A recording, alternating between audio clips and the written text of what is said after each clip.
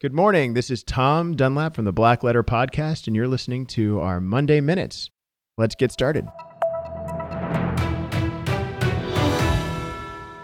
Today, we're going to talk about the TCPA and a new ruling from the FCC.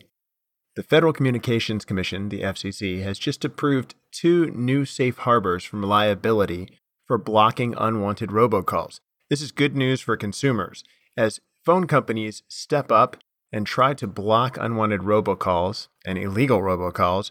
This provides a safe harbor for those phone companies so that they don't get in trouble for blocking calls that they shouldn't be blocking. The first safe harbor, which is the simplest one, allows phone companies to use, quote, reasonable analytics, including caller ID authentication information, to identify and block illegal or unwanted calls from liability.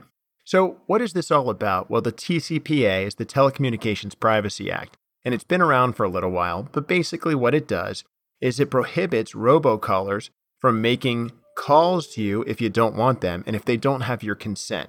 And that consent usually has to be in writing and signed by you electronically. Click to agree counts, but generally speaking, they can't do it. Despite this, people get these unwanted robocalls all the time. And when they get them, they're in fact, generally speaking, illegal and could subject the company that's making the calls to TCPA liability.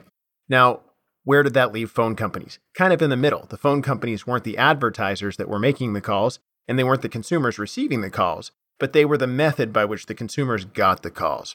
So this new act gives phone companies safe harbor from lawsuit on either side as long as they, quote, use reasonable analytics. For example, including caller ID to identify and block illegal or unwanted calls. The second part of the act, safe harbor if you will, says that it protects providers that block call traffic from bad actor upstream voice service providers that pass illegal or unwanted calls along to other providers when those upstream providers have been notified but fail to take action. In other words, if an upstream provider is making unwanted robocalls, the phone company, if they've been notified that that's a bad actor, can stop receiving calls from that company in the phone lines for the consumer. So pretty exciting stuff. Possibly good news for consumers, probably bad news for illegal robocallers and the bad actors out there. Let's call it a good Monday, and we'll see you next time on the Black Letter Podcast.